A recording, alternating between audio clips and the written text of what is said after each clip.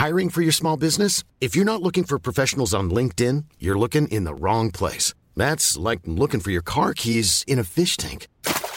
LinkedIn helps you hire professionals you can't find anywhere else, even those who aren't actively searching for a new job but might be open to the perfect role. In a given month, over 70% of LinkedIn users don't even visit other leading job sites. So start looking in the right place. With LinkedIn, you can hire professionals like a professional. Post your free job on linkedin.com/people today.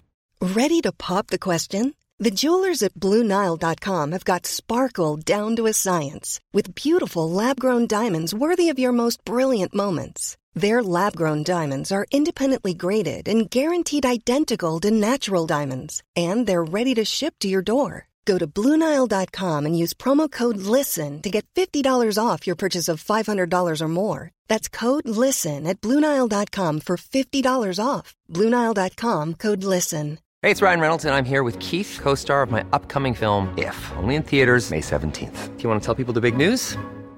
All right, I'll do it. Sign up now and you'll get unlimited for $15 a month and 6 months of Paramount Plus Essential Plan on us. MintMobile.com/switch. Upfront payment of $45 equivalent to $15 per month. Unlimited over 40 gigabytes per month. Face lower speeds. Videos at 480p. Active Mint customers by 531.24 get 6 months of Paramount Plus Essential Plan. Auto renews after 6 months. Offer ends May 31st, 2024. Separate Paramount Plus registration required. Terms and conditions apply if rated PG.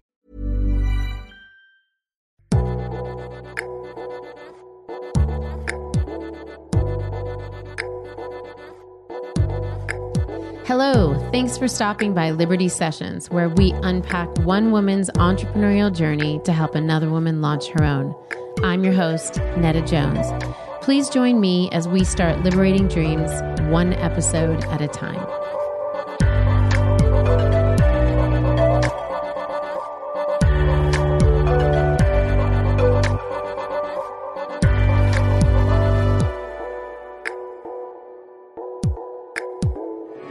Hey there, Liberty listeners. Welcome to another episode of Liberty Sessions. We are so excited to welcome Brittany Merrill Underwood, the founder of Acola. Brittany, thanks so much for joining us today. Thank you for having me. Absolutely. So why don't you tell our listeners a little bit about what you do at Acola and what makes you guys so awesome?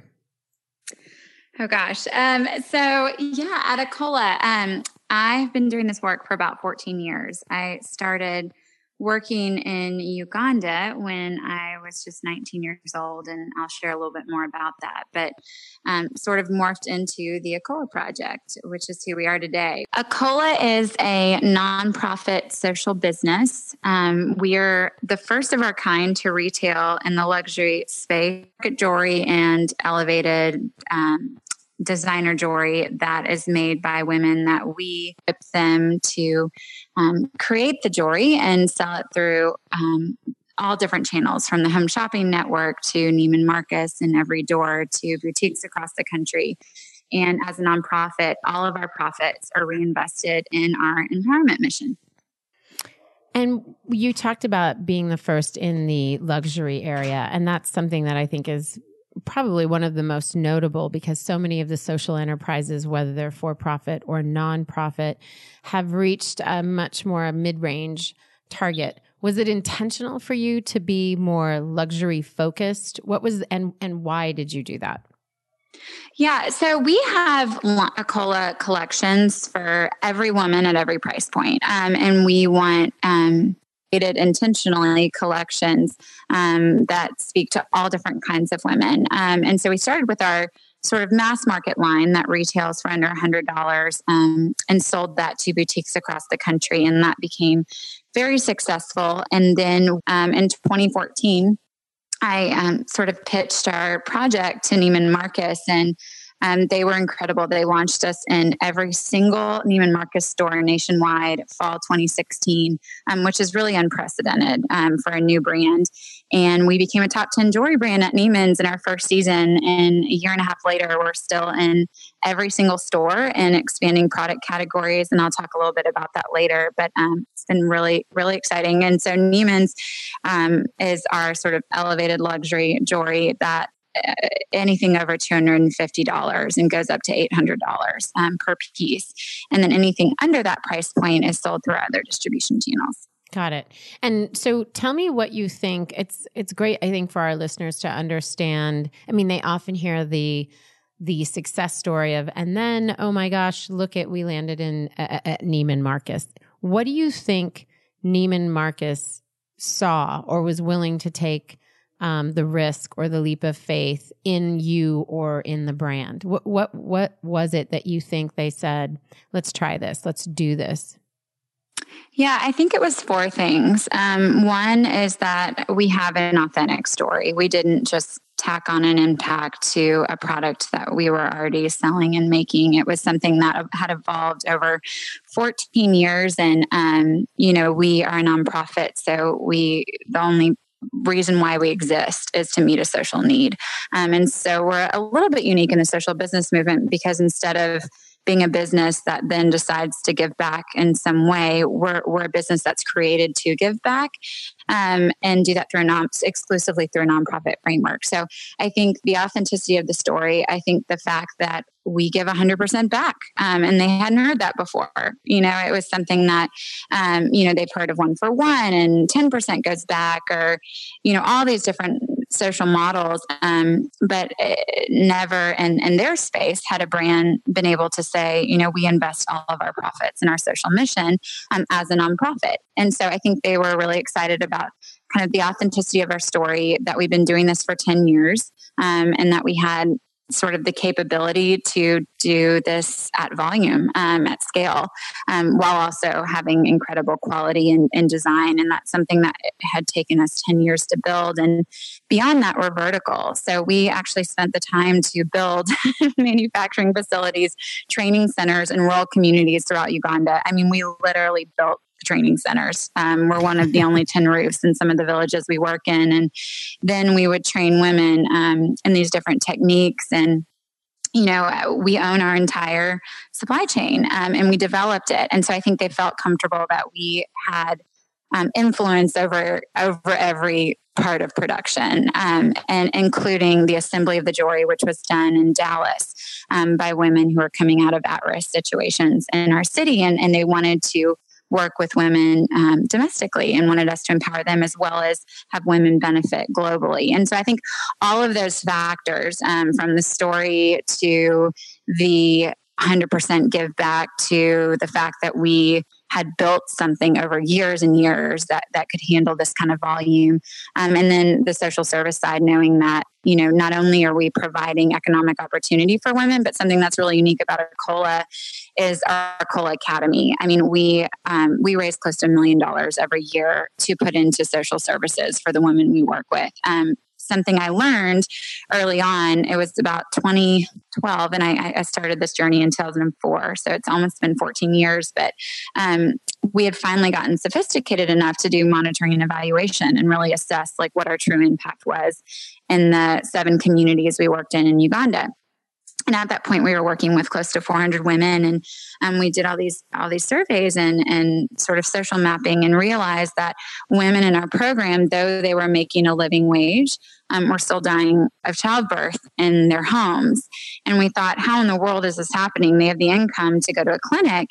And after diving a little bit deeper, we realized either they didn't know there was a free clinic 5 miles down the road, or they had all these superstitions about going to the doctor. And so they were having babies by themselves in their homes. And so we realized at that very moment that helping women in at-risk situations and communities generate income without giving them the real tools they need to use their income to meaningfully create change in every area of their life is not totally helpful. So at that point, we developed that program to address maternal health for women, gender-based violence, rights-based development, ministry programs, counseling, you name it, we do it.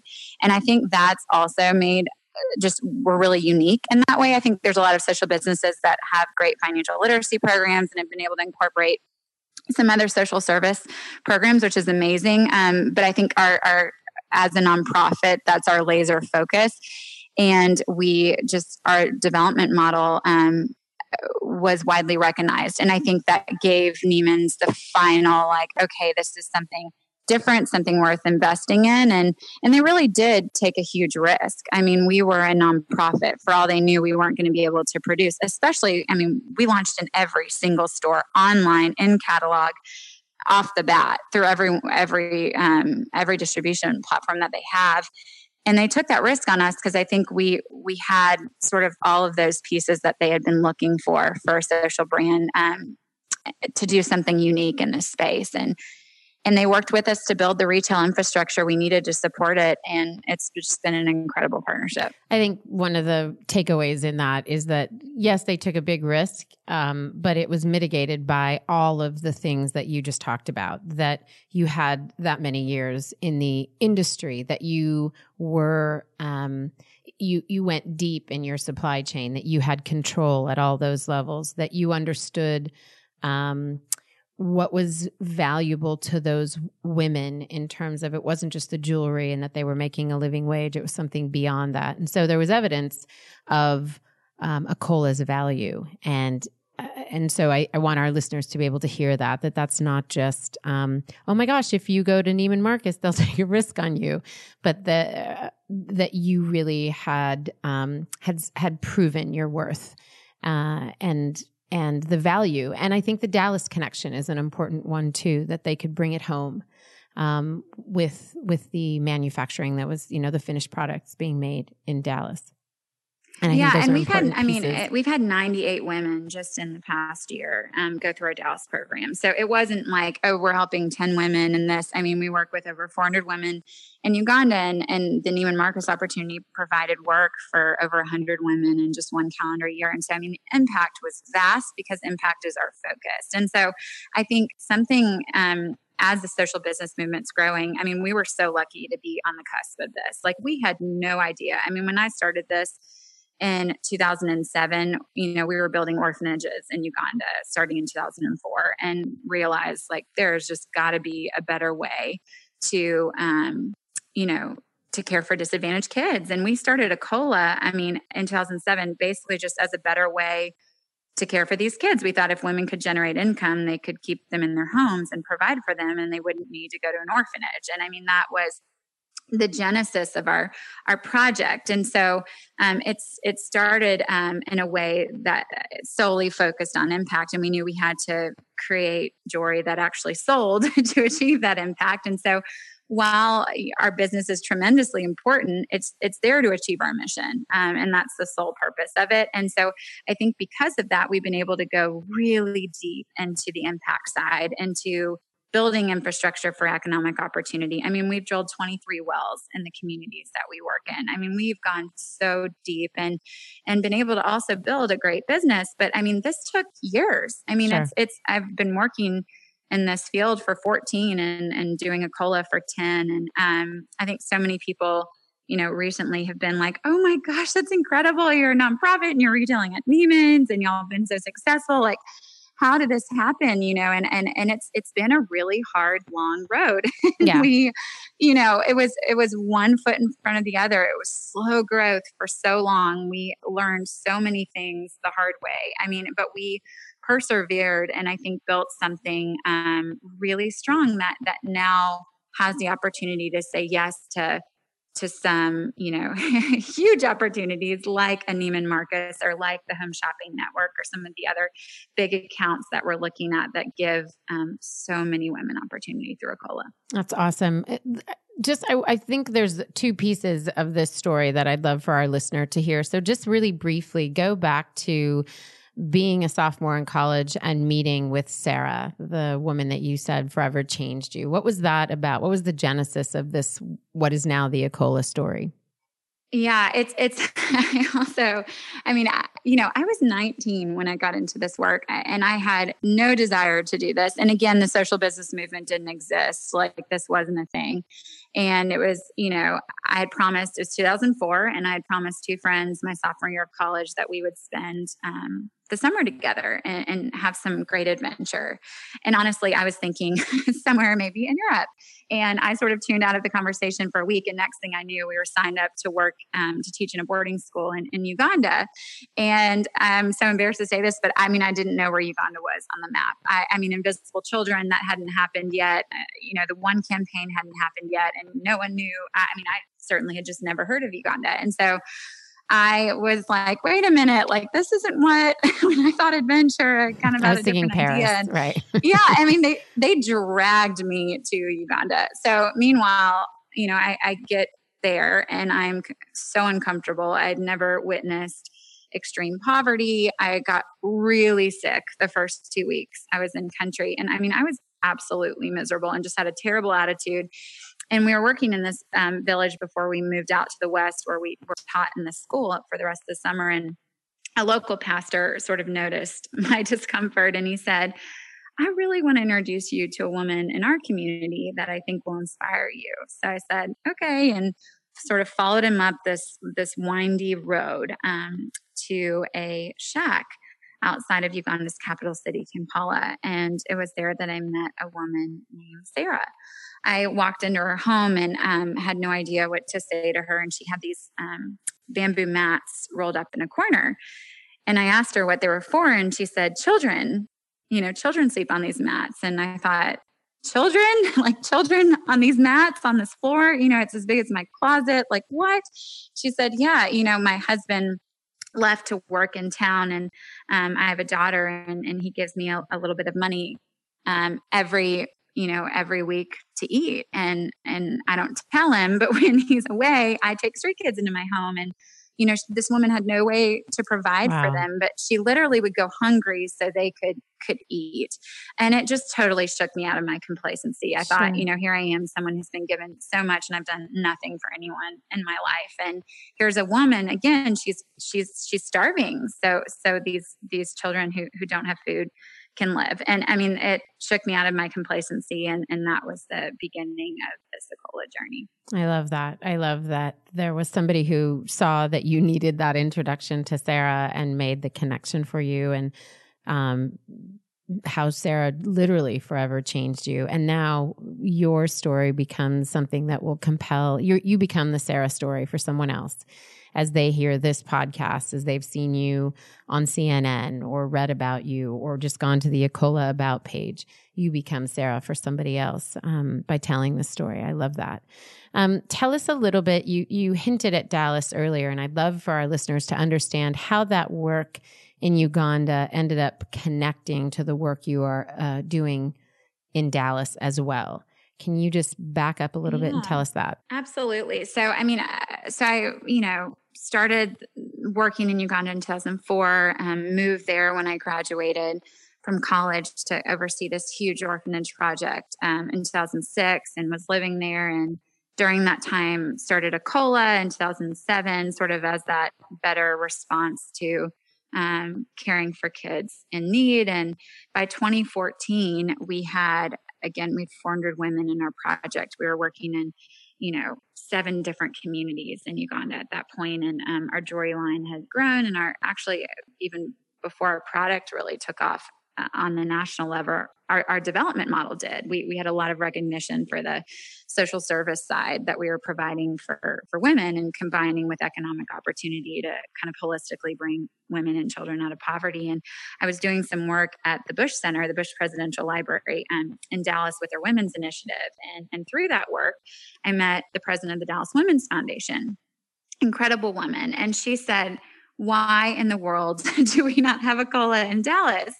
And I thought, well, because we work in agrarian communities in Uganda. Like, I don't know if this model can work. I don't see the parallel. Yeah. Yeah. In an urban context. And she said, here's the thing. Our foundation is supporting all of these incredible nonprofits who are rehabilitating women who are coming out of some of the most intense, difficult situations that you could possibly imagine in our own backyard. And the problem she was seeing is women would go back to prostitution, back to poverty, back to jail, even though they had been rehabilitated by these nonprofits because they just didn't have economic opportunity. Sure. And they would suddenly have hope, and then the door was just shut in their face over and over again. Or they needed a flexible work opportunity because they want to be there for their kids, and they're the sole caretaker of all these little kids, and they can't, leave for work for 12 hours a day. And then yet their kids need that income to eat. And there was just this need and this gap that women were sort of falling through the cracks in our city, and they needed a flexible work opportunity at a $15 living wage. And she said, do you think y'all could do that? And that started this conversation to where in 2015, we ran a pilot and we tested this with 15 women that were sent to us by all these different nonprofits in our city who were working with them and wanted them to get an opportunity, and they couldn't find one. They sent them to us and they produced our mass market line. And I mean, it was incredible. Everything translated. Like, women here needed this in the same way that women in Uganda did. And what's incredible to me, we just kind of got our first kind of round of data for this past year after we've been in Neiman Marcus and the impact on our women.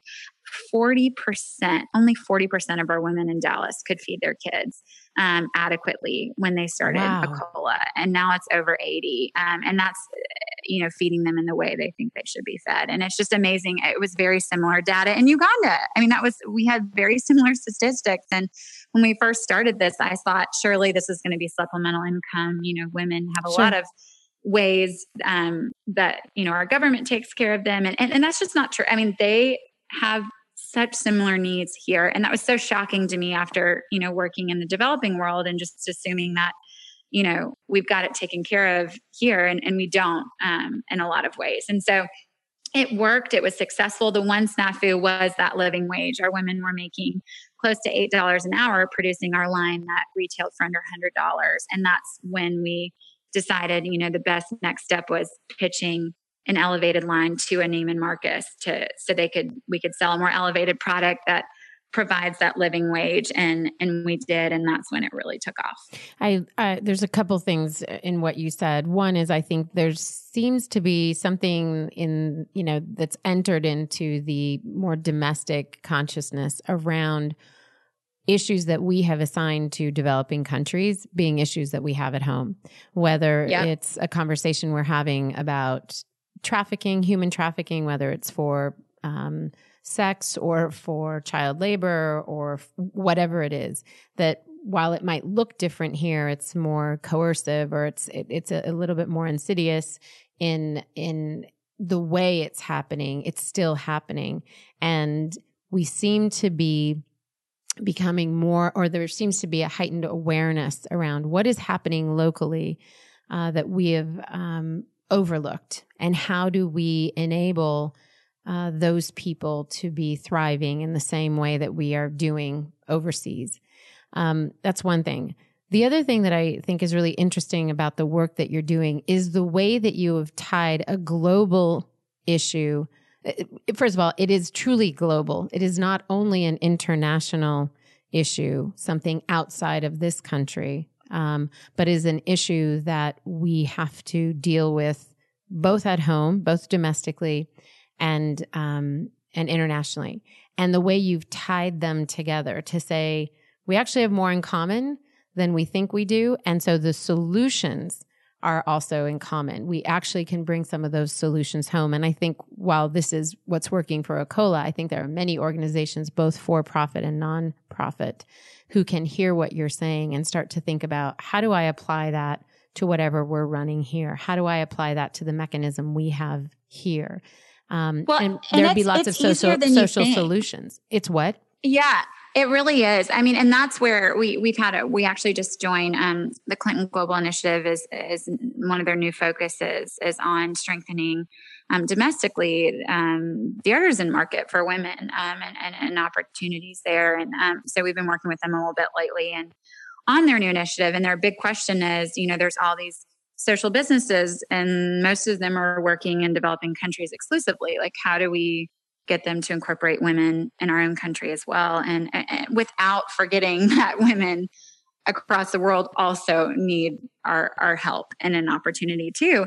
And the way we've addressed that, not only do we have different product lines that are made by, women here versus women in Uganda, but we've kind of created this full impact model out of this idea of how do we help women at the same time, both locally and globally through the production of our products. And so what we've done is the workshops that we created in Uganda, we've trained women to actually make beads.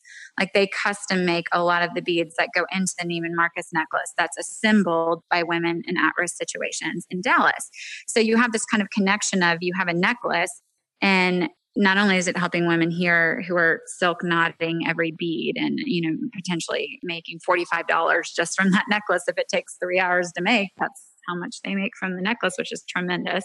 But then you also have the beads in it, which at every point possible, we incorporate those beads that our women in Uganda make, and their lives are being transformed as well. So you're wearing this necklace and it's transforming lives in Dallas and Uganda. And even beyond that, we thought, well, the way we ship our product, like we want that to have an impact, even the way we package it, and just be thoughtful that at every single point we're giving women opportunities. So we actually 3 years ago, turned our distribution center into a second chance job program. And so we have women who have been formerly incarcerated, sexually trafficked, you name it, kind of come out of that situation. They're referred to us, and we teach them the hard skills they need: inventory management, customer service, you name it, to kind of get back on their feet. And it's been tremendously successful as well. And those same women now have applied to start working in our retail stores. So now we have another layer where not only is it our beads make an impact on women, the assembly of the jewelry, our distribution center, but even the way we sell the jewelry, we're training women in retail, which is really exciting. So I think any brand can think about it that way and say, maybe, not everyone's a nonprofit. Not everyone can have that full impact that we can have because we're a nonprofit and we have the luxury to put our mission first. But what they can do is think about how much through their supply chain, through the distribution of their product, the way they sell it, can they give women opportunity, whether it's, abroad or in their own backyard. And I really believe every business can do both. I love what you just said, and you are leading us right into the next question, which is really, I'm so curious with all that you've been able to do on the retail end, why you remained a nonprofit. And I think you've answered that, but I want to ask it very specifically because I think, again, with the rise of social impact organizations, you see them making decisions to be for-profit or nonprofit. Tell me and tell our listeners, more importantly, why you felt it necessary to, one, remain nonprofit, and two, not divide up and have a for-profit Acola branch and a not-for-profit Acola branch. That's a great question. I was just on the phone with another social business that's emerging this morning discussing that, because they're wrestling with that. And anyone you talk to that's in this movement wrestles with that question. What organizational structure should we create? What makes sense for our, and it's different for every single one. There's this great Stanford Social Innovation Review article that I send people to, and maybe that I can. Would you please? I'd love to be able to put that up in our show notes. Yeah. And what it does, you go through it and it basically asks you all these questions like, what's your goal? What's your mission? Do you need to make a profit personally? Do you want to grow rapidly?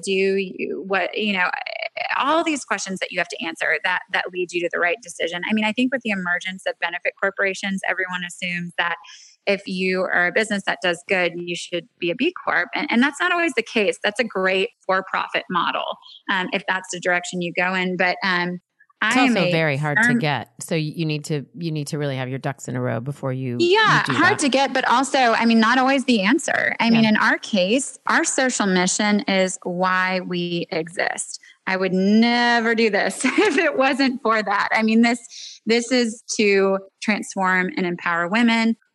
And that means if you're a social mission first organization throughout time, you would be a nonprofit. And the nonprofit has the governance system to ensure that you do put your social mission first, that it's not compromised as you grow. It's not compromised in any decision that you make. And the IRS monitors that. So there's this whole level of accountability that that mission is preserved. And that is That's my heart. And so for us, it made the most sense to be in a nonprofit. Now, I will tell you, hitting rapid growth in a nonprofit framework, you got to get really creative. And in some ways, I think we're sort of pioneering the way for other businesses that are created to just achieve a social mission. That's their sole goal. To be able to stay in a nonprofit framework as they scale.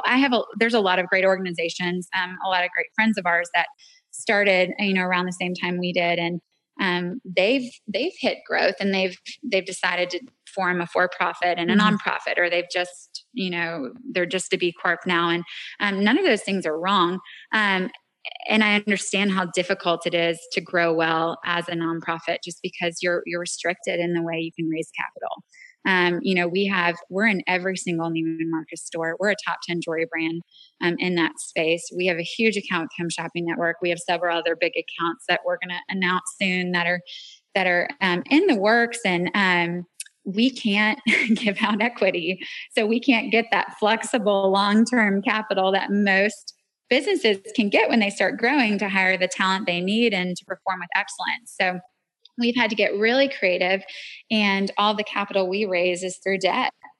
We have some great capital partners that have given us loans at very low interest rates. I mean, so generous because they believe in what we're doing, and with very long terms. So it gives us, 5 years to do what we need to do before we have to start paying it down. And without those capital partners, we would have had to take part of this for-profit, just because we wouldn't have been able to access the capital we needed to grow. And if you can't grow, you can't grow, Sure. and things fall apart, and you can't hire the team you need. And so we've created this capital model that supports this, and it's allowed us to grow well, but it's been very complicated.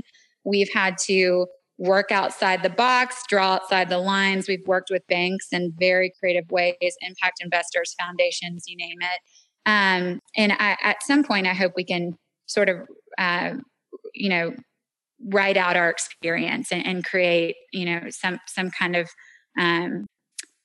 roadmap for other people who really want to stay in this framework. I'm glad you said that, because I was going to say, please be writing everything down. And instead of forwarding the Stanford report, I want to hear the Brittany report. I want you to give us the template, not from a philosophical point of view, but from this is what we actually did. And even things as concrete as, if you're going to choose a nonprofit structure, then understand what the debt vehicle might need to be for rapid growth. Like things that are so specific, because I think people we don't know and we can't anticipate. And they don't. And so many people have, again, it's fine if you're not growing, if you're not hitting rapid growth like we did with the Neiman Marcus opportunity. If you're growing slow and steady, it works being in a nonprofit. You manage your own growth. It's great. You have people who are willing to donate to your business. You start growing fast. I mean, we don't raise any money through donations for our business. Our business runs itself. It's profitable. And we grow it through impact investments structured as low interest loans. All of our donations exclusively are restricted to our social services. But we do that now. I mean, in the early days, we were setting things up. We were figuring this out. We didn't even know if our product would sell or it would work. And it was really great. We had a handful of donors who, in an unrestricted way helped us kind of build the business with philanthropic capital. And we only started taking on debt, these low interest loans when we started growing really fast through Neiman Marcus. And then suddenly obviously had all these new opportunities that came out of that. And one of the keys to that, and I'll, hopefully write something up for you for anyone who's experiencing this, who wants to do it through that nonprofit framework. We were so lucky to be given these land assets that were donated by several different developers. A lot of times it's really complicated for a nonprofit to take land as a gift, and most nonprofits don't want to because it doesn't really help them. In our case, it gives us an asset base, which has allowed us to take on additional debt against a higher asset base to then be able to grow. So for Neiman Marcus, we worked with an incredible bank who gave us all of the financing at 0.07% interest, Wow. which is like, I mean, incredibly generous. They gave us a 5-year term, and they gave us the capital we needed, not only to build our team to where we needed to build it to execute this well, but also finance our product line. And that was our first. We had done an impact investment before that, but that was our first very large capital investment. And we've been working with partners ever since that, not everyone can do those kind of terms. And so we've taken other terms as well. But the reason why they were able to take the risk on us is we had land. We had an asset that they could, they didn't collateralize it, but they could have, and they like to know it was there. So there's this kind of super crazy, again, all these things. If you want to do this as a nonprofit, you want to preserve your social mission. You are doing this because you want the women to be the bottom line and the true beneficiaries. And the only organizational structure that can completely guard that, I believe, is a nonprofit framework. So we're trying to pave the way and, carve our way up Mount Everest and hope we can share our journey with others. You have shared your journey with others. And I'm recalling you were part of, you and I have actually, I think we met in 2011. You were part of the very first conference that I did. And I remember we had a marketplace for social impact, for nonprofits specifically. And you were there, and Acola was really still in its infancy compared to all the things that you were doing now. So it's been tremendous growth. Even though you talk about this being over a 14-year time span, there's been a ton of growth and what you've been able to develop, not only in product and as a brand, but in the lives of women, both internationally and locally. And there's something I just want to address. You said when you were talking about the land piece, you talked about how lucky you've been. And yes, you were in the right place at the right time, but you created those opportunities by day in and day out, speaking to people about Acola, understanding what the social mission is, understanding who you're serving. And I think our listeners need to really grasp those pieces, that all of these things that you were able to accomplish by partnering with the right people, having people come alongside you who understood what the bottom line for Acola was, happened because of the daily and the regular and the consistent activity over those years. And I think that's the takeaway for people, is that luck is created. It's not manufactured out of thin air. And then the other thing, that's a really good point. I think if there's one single thing that I've done right in this, is it's honestly just persevering. Yeah.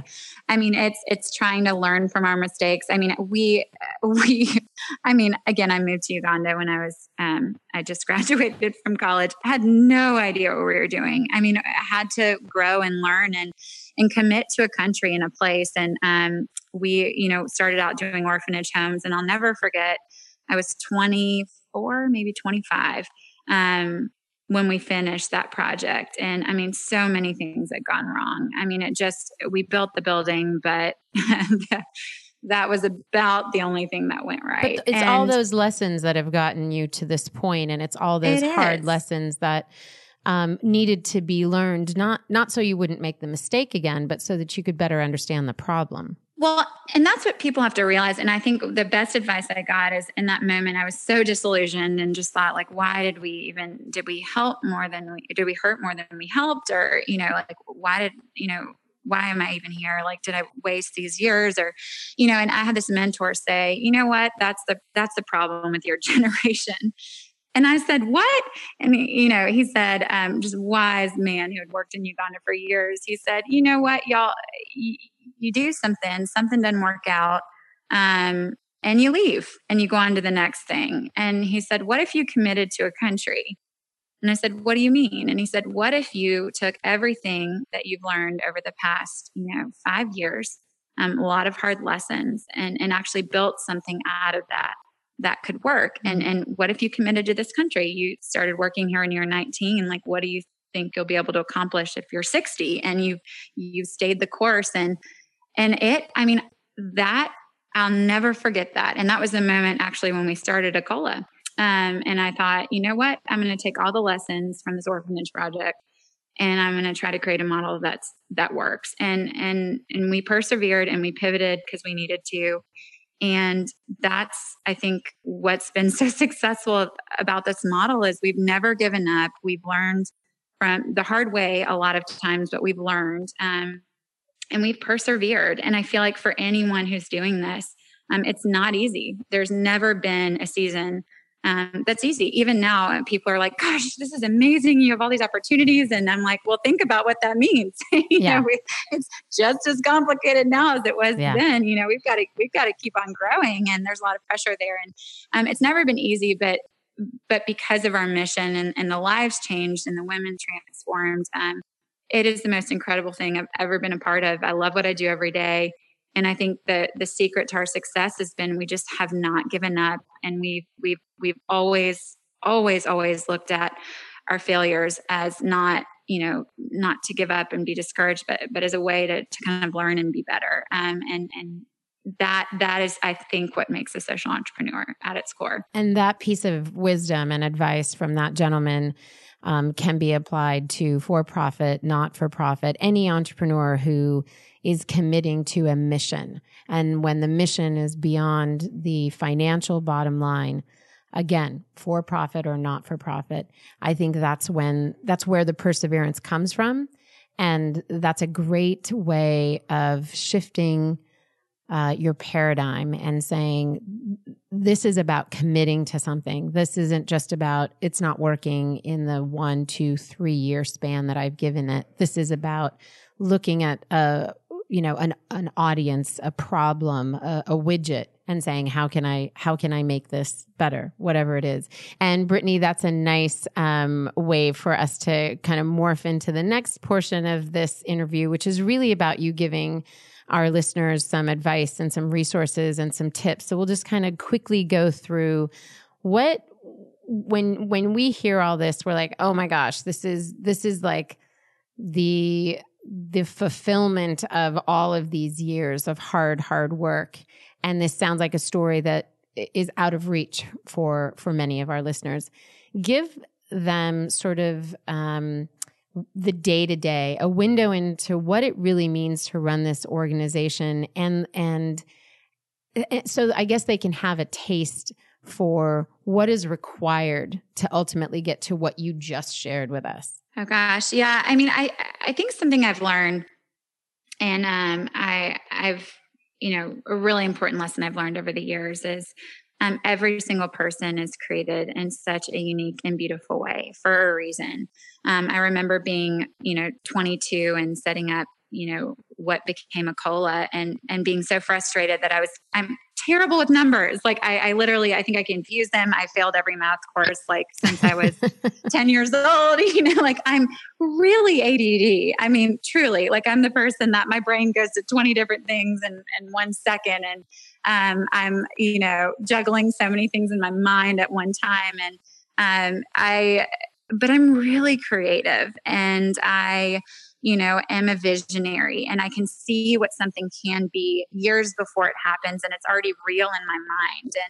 And I've learned to just embrace who I am and who God made me and the strengths that He gave me, and know that like you're not good at everything. And I think that's something that, at 22 was really hard for me. I just thought, surely I can't run a company if I'm terrible in all these ways. And I'm, all of these things. And I how am I going to do this? And I learned quickly, you hire around your weaknesses. Yep. I think that's been one of the ways we've been successful and grown throughout the years. I mean, I knew right away, I'm not a manager. I am not a detailed person. I am not, I'm not the one who crosses the T's and dots the I's. I paint the rainbows, and I always had someone who was an incredible executor, who could take my ideas, my dreams, my creativity, and put it into action in a way that worked. And, sometimes we've had great people that did that. And at certain times in our growth, like we've had people that, struggled a little bit more in that role. But I've always had sort of a partner in this that was able to do that with me. And as a result, I think as I've grown year over year, I've realized more and more that you can grow in certain areas. And I think it's good to challenge yourself to be better in everything, but also to like really live into what you're great at. Yeah. And so my day to day now, I mean, I truly try to stay out of our operations as much as possible. And the second I get in them, I start changing things and have new ideas. Like, get out, I mean, Brittany. We don't want this. Yeah. Like my team's like, oh my gosh, we're going to, this is too much. And so I've learned that, where my strengths are and they are creating, who we are and sort of reinventing ourselves every year and going out and getting these new opportunities and inspiring people to be a part of our work and making sure our model's really having impact. And that's where I thrive. And I've been able to, and again, I've learned this after doing this since I was 19 and I'm 33 now. And I'm, really, I think finally getting good at staying in those areas. And so, I remember, even just a year and a half ago when we launched through Neiman's, I mean, I almost burned out. I was 5 seconds away from completely utterly burning out. I had a 1-year-old. I was pregnant with my second kid under 2. We launched through Neiman's. I had my second son 2 weeks after that. I was on a plane a week later going to trunk shows in all these different Neiman Marcus locations, like pumping on an airplane under my sweater. I mean, it just was like this season of like, right? Yeah, this is not sustainable. And I've realized even more just taking those lessons of leaning into how God made you and embracing that and being confident in that. And that also you need to have boundaries around that. And I've really learned this year that there's about 4 or 5 things I need to do. And they're things that no one else in our organization can really do. And if someone else can do something at this point, they should.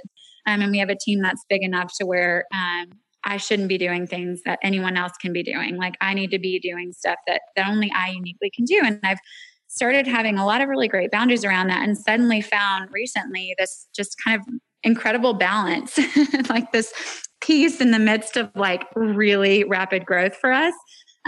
Because I've learned to say, you know what, like I would love to do this, but I have someone on my team who's even better than me. And I'm going to send them to do this project. It's both best for the organization. It's best for you. And I find that the busier we are, whether our busyness comes from the workload, whether our busyness is affected by becoming a new parent, whatever it is, it actually makes us focus more for the sake of the business on what we are good at and identifying who those people are around us that can do a much better job in a much more efficient way. You have to. And I think there's this sort of identity crisis. There's a couple girls I've been talking to lately and they're in their kind of mid-20s where I think this really hits for a lot of women, especially. Where you realize you're not good at everything and you think there's a problem with that and you doubt yourself and you doubt your ability to be a great leader and sort of go through this, should I be doing this anyway, kind of phase. And then I think you come out of that in your early 30s, at least I've seen this happen a lot with a lot of women and start to get really comfortable with just the way you are and laugh at the things that you're not great at and just know that other people need to be doing them and that you need your team. You cannot do this alone. And I certainly could have never done any of these things that we've accomplished on my own. And I'm a mom now of 2 boys. I'm sure you can kind of hear them in the background. I've like locked myself. No, we haven't. Wow, this conversation. They're like screaming downstairs. Anything I say yes to is a no to them at this point. And that's how I look at my time. And, I have a certain amount of time I can give to work every week and a certain amount of things I can say yes to. And that's where I think guarding your time, your talents and living into what you're great at, also having boundaries around what you're not, relying on your team is what takes, someone who's maybe a good entrepreneur and allows them to be an incredible visionary. Because, you can't do it on your own. And I've, really enjoyed this season. That is actually probably the most busy season we've ever had. And we've had busy seasons. And your company's better for it. Your company's more intact. It's stronger. The foundation is stronger. That's the irony with all of this is that in the end, it ends up building a better organization, a better institution. I don't know why it always takes us so long to learn those lessons, but it's one that I hear over and over and over again. And a lot of it is just letting go. We're hard on ourselves. We're hard on ourselves. Women especially. And I think even as a mom, you're like, gosh, like I'm great at these things as a mom, but why can't I do this better? You know, I mean, it doesn't matter if you're a social entrepreneur, or you're a mom, or whatever you're doing. I think we do that to ourselves. And I think one of, again, the biggest lessons I've learned, and I've even seen in our women, is all of us are so unique. And so are our organizations. And that's where people are like, I've had someone ask me, they're like, well, do you think it's better that you'll do this through a nonprofit than someone who's a B Corp or whatever? And no, I mean, this works for us. Yeah. This aligns with the vision that I had for these women. And I've been able to, do that, but it's not everything works for everyone. And every leader is different and gifted in unique ways. And I just think embracing that and just being really comfortable with who you are and have a sense of humor about the things that you're not. And I think that helps you really mature as a leader. That's awesome. Thank you for sharing that. I would love to hear a little bit about maybe 3 things that you have identified as being the difficulties of working with, and I want to include Dallas in this, so I don't want to limit it to your Uganda experience, but let's say in working with women who have perhaps undeveloped skills, whether it's Dallas or Uganda, what are 3 things that you've had to put in place as an organization to really better manage that? Again, I'd love for our listeners to hear a little bit of just some really tactical ways in which they could take what Brittany said and, institute it in their own organization. So 3 things that you do with this, audience or group of people that you're bringing into your organization that are,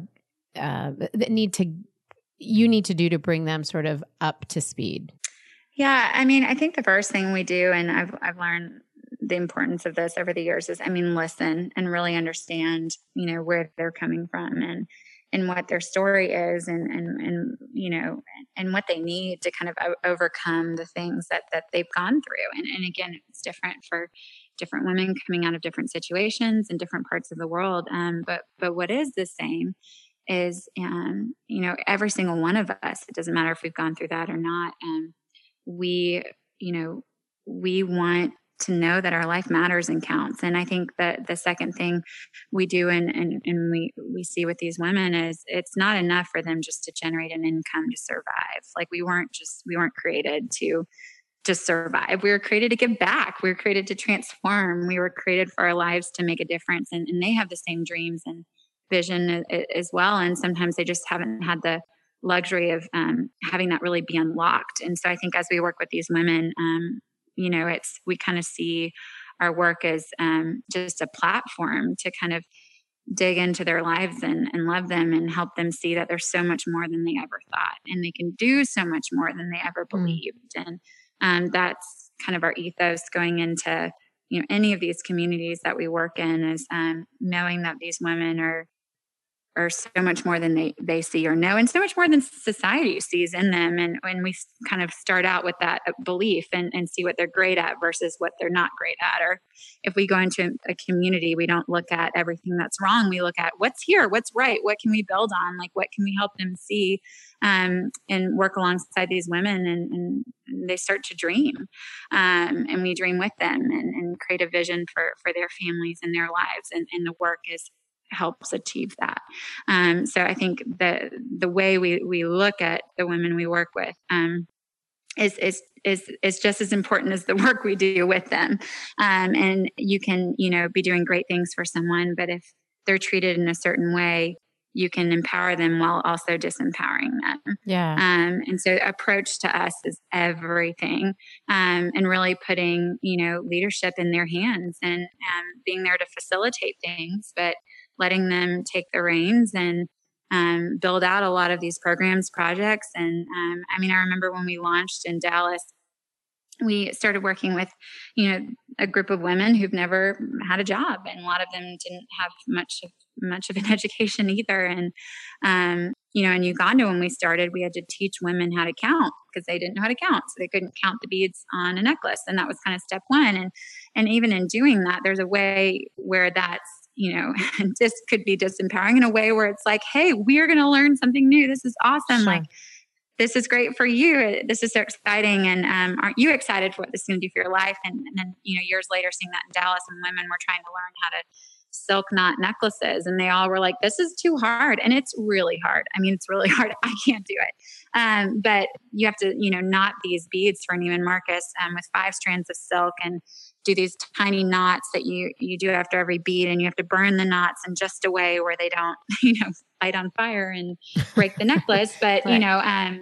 Attach them. I mean, it's really hard to do. And they all were like, we can't do this. And this is too hard. And, we as a team, kind of thought, you know what, like, we're probably not in the right place to be like, yes, you can do anything. Like, they weren't ready for that yet. So what we did is we had some of our other women who had been with us for 3 years, and women who had started working in our distribution center and, never knew how to turn on a computer, much less use email. And now they're running the back end of a cola.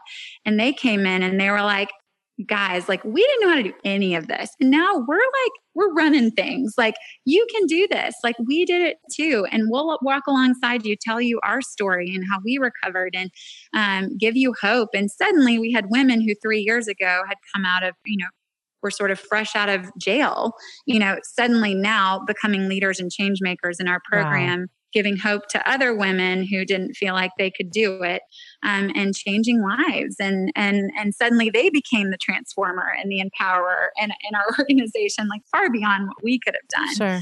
And I think that my just advice in working with women with who don't have many skills that they know of yet, they have the skills, they just haven't been unlocked, is approaching it in that way makes all the difference.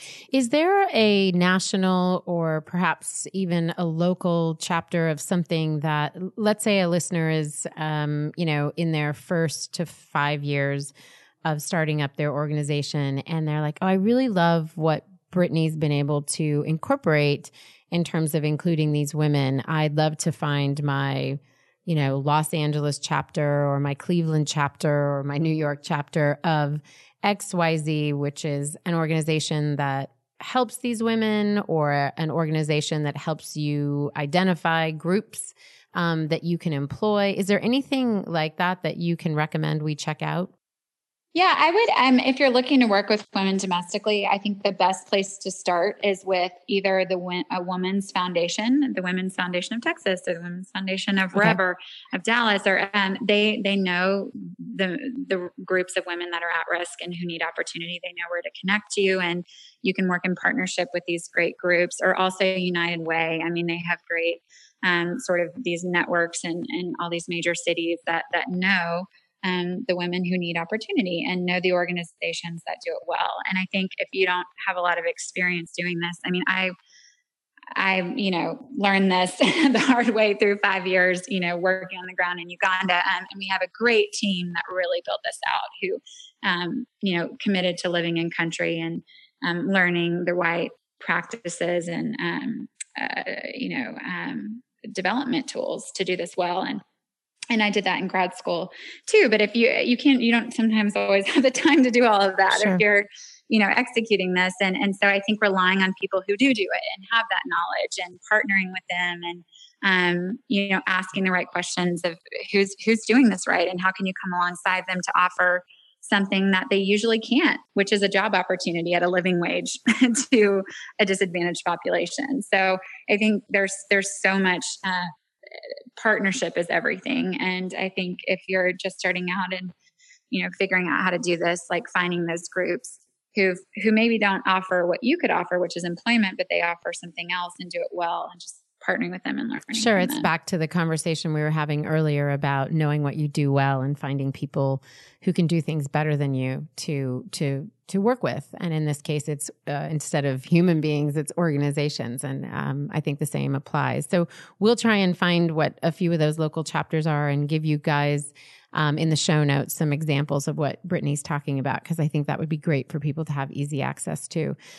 Brittany, you talked earlier about becoming a parent and what that meant for your work life. And it's clear from hearing all the things that you've been doing, both in Uganda and in Dallas, that you lead an incredibly busy life.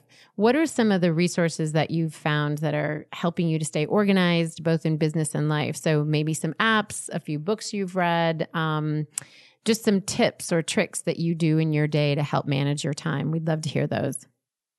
Yeah. So it's funny. I don't have any time to read any of the books that give you the tips, which I probably need to incorporate more of that. So I've looked at friends or mentors where I'm like, they're doing something right. And they probably read the books that I don't have time to read. And I'm just going to ask them what to do in, different situations. Or, I remember when I had my first child, I'm a big picture visionary person. Like, I'm not the type to put my kid on a very strict schedule. But I had a friend who I really admired, and her kids are amazing. And I just said, what are you doing? Like, what's helping you?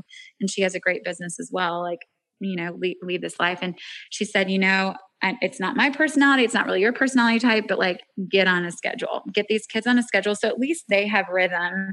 And while your life may be a little hectic and chaotic, and, they have consistency and a rhythm and a steady schedule. And I did that. And that's been such an anchor for me, and for my kids, because my husband's a CEO as well. So we're in a unique situation where both of us travel a lot. Both of us work all the time and are ultimately responsible for the organizations we run.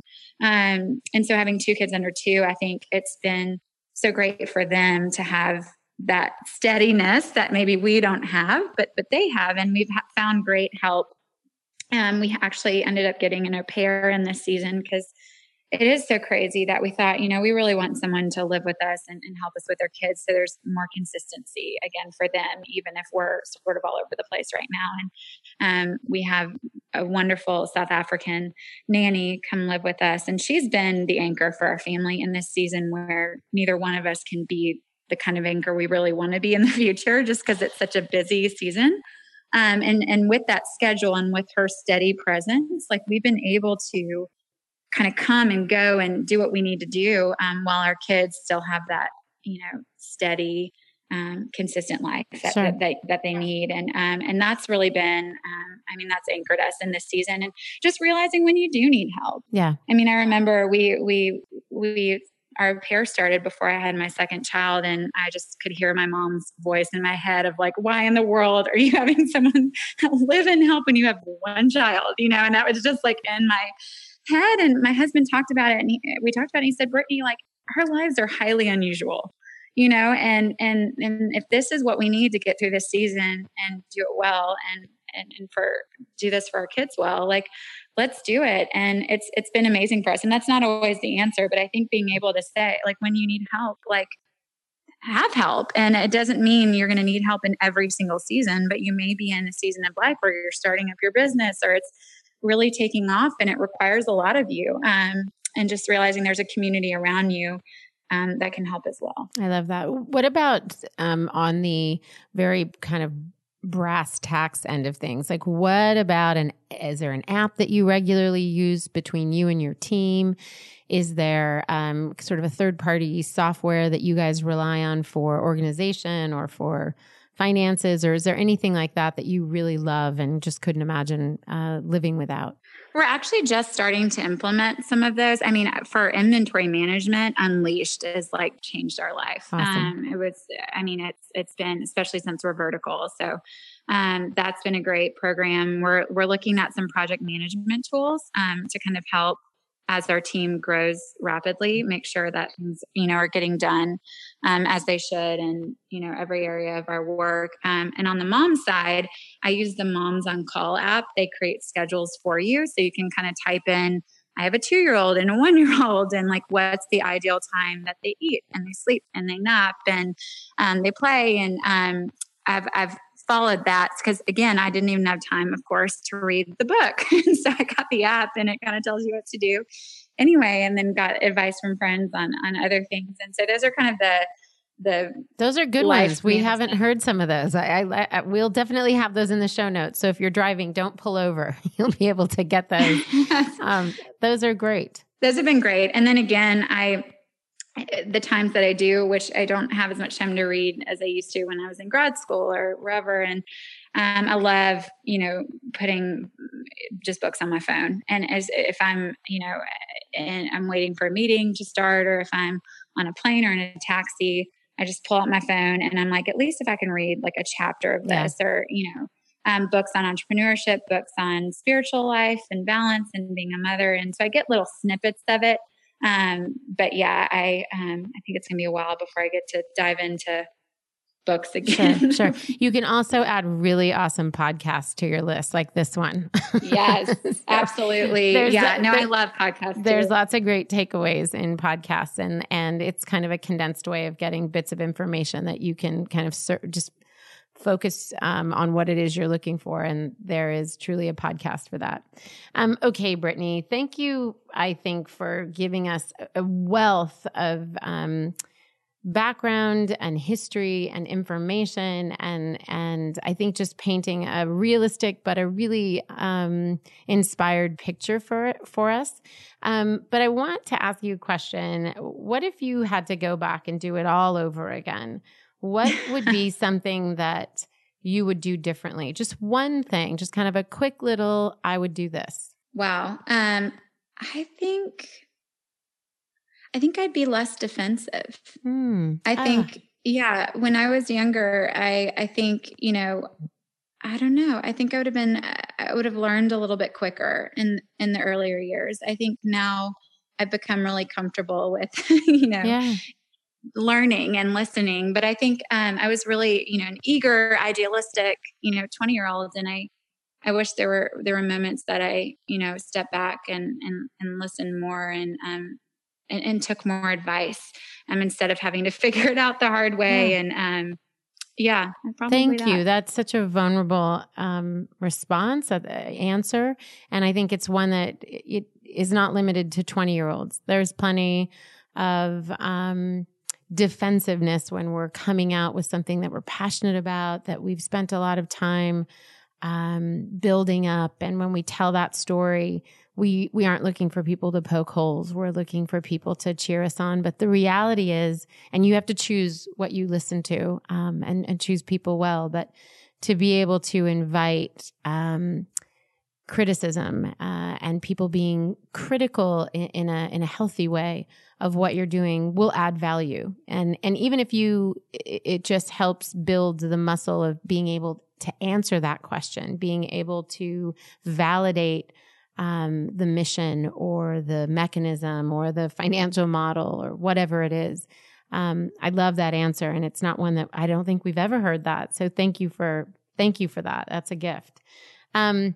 Now we're going to end with this quick little fun part that we like to do to help our audience better get to know you, which is hard to believe that they haven't really gotten a good dose of Brittany in this, but it's our quick 6. I'm going to ask you quickly 6 questions, just whatever comes to mind. Just give us the first thing that comes to you when I ask. So do you prefer a 9 to 5 or a flex schedule? Flex. Yeah. The answer, I don't know if we've had maybe one entrepreneur, Elizabeth's holding her finger up, one entrepreneur that's answered 9 to 5. So we're collecting data here. Would you prefer to vacation in the mountains or on the beach? Mountains. Okay. And then work from a home office or out of home office? Both. Both. And is that because you like just the diversity, mixing it up, changing it up, or is it more a scheduled thing? Both. I think I like the diversity, but also I think there's, if I can work from home, I like to, because then if I'm between calls or emails, sure, I can pop in and give my kids a hug and be present. But there's also times where I really need to focus and I need to be in the office or at a meeting. And I think working from home and having an office allows for that. Has been really great. Yeah. And then would you prefer working alone or with a team? Both. Probably would err more on working with a team. But I also think there's value in, visioning and dreaming and putting it together. I think really both for me. And I think for anybody who's in that leadership capacity, whether it's at the helm of the company or within the company, that it's required that time to be alone and to really think about where you're leading the team and where you're taking the vision requires that. And then I think this is the hardest question. Do you prefer Thai or Mexican food? Oh man, Mexican. I'm in Texas. I eat Mexican food like 6 times a week here. A no-brainer for you. Okay. That's a total no-brainer for me. Yeah. And so the last question is, obviously the name of this podcast is Liberty Sessions, and the name of our company is Liberty. Our URL is libertyforher.com. We're all about liberty. So what does it mean for you, Brittany, when we say, what does it mean to be liberated? What would your answer be? Being authentic. That's a great, short, succinct answer. I love it. I feel like we've come away with like a good, solid 5 quotables from Brittany, including the dotting of the I's, crossing of the T's, and making rainbows. I love that. I'm gonna post that one on my wall. Thank you for that. Thank you for this time. Thank you for creating a cola and offering it to those who want to wear beautiful jewelry, all the way to those who need a model and a path for how to have a social impact and how to commit themselves to a mission. You have truly been an inspiration, and I appreciate your time, Brittany. Oh, thank you. I appreciate all you do, and just excited to see, the work that you continue to do and how it's growing. Thank you. Thank you so much. And Liberty listeners, we want you to keep listening to all those episodes that you haven't heard. And so we're going to give you a chance to do that and give ourselves a chance to take a little break so we can enjoy the holidays, get a bunch of stuff done at Liberty to get ready to launch in 2018. So we will be live and back in studio in January. In the meantime, we wish you a very happy holiday, and we can't wait to bring you even more stories in the new year of women who are doing awesome things and advising you on how to take that step for yourself. Until then, we'll see you later. Bye.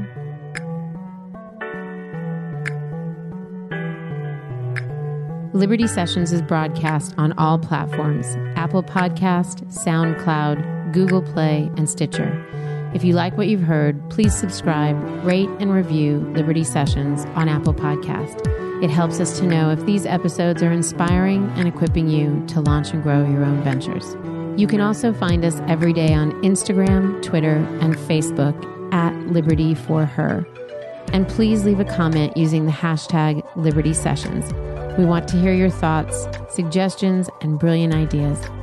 Liberty Sessions is produced by Netta Jones and Elizabeth Wyndham, and music by Jordan Flower.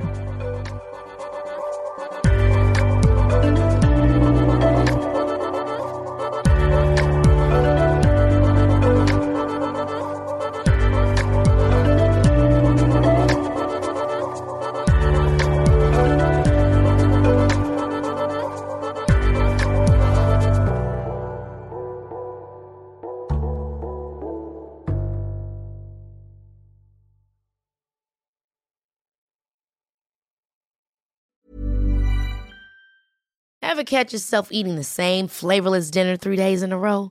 Dreaming of something better? Well, HelloFresh is your guilt-free dream come true, baby. It's me, Keke Palmer. Let's wake up those taste buds with hot, juicy pecan-crusted chicken or garlic butter shrimp scampi. Hello Fresh. Stop dreaming of all the delicious possibilities and dig in at HelloFresh.com. Let's get this dinner party started. Even when we're on a budget, we still deserve nice things. Quince is a place to scoop up stunning high-end goods for 50 to 80% less than similar brands. They have buttery soft cashmere sweaters starting at $50, luxurious Italian leather bags, and so much more. Plus, Quince only works with factories that use safe, ethical, and responsible manufacturing. Get the high-end goods you'll love without the high price tag with Quince. Go to quince.com/style for free shipping and 365-day returns. Mom deserves the best, and there's no better place to shop for Mother's Day than Whole Foods Market. They're your destination for unbeatable savings, from premium gifts to show-stopping flowers and irresistible desserts. Start by saving 33% with Prime on all body care and candles. Then get a 15-stem bunch of tulips for just $9.99 each with Prime. Round out Mom's menu with festive rosé, irresistible berry chantilly cake, and more special treats. Come celebrate Mother's Day at Whole Foods Market.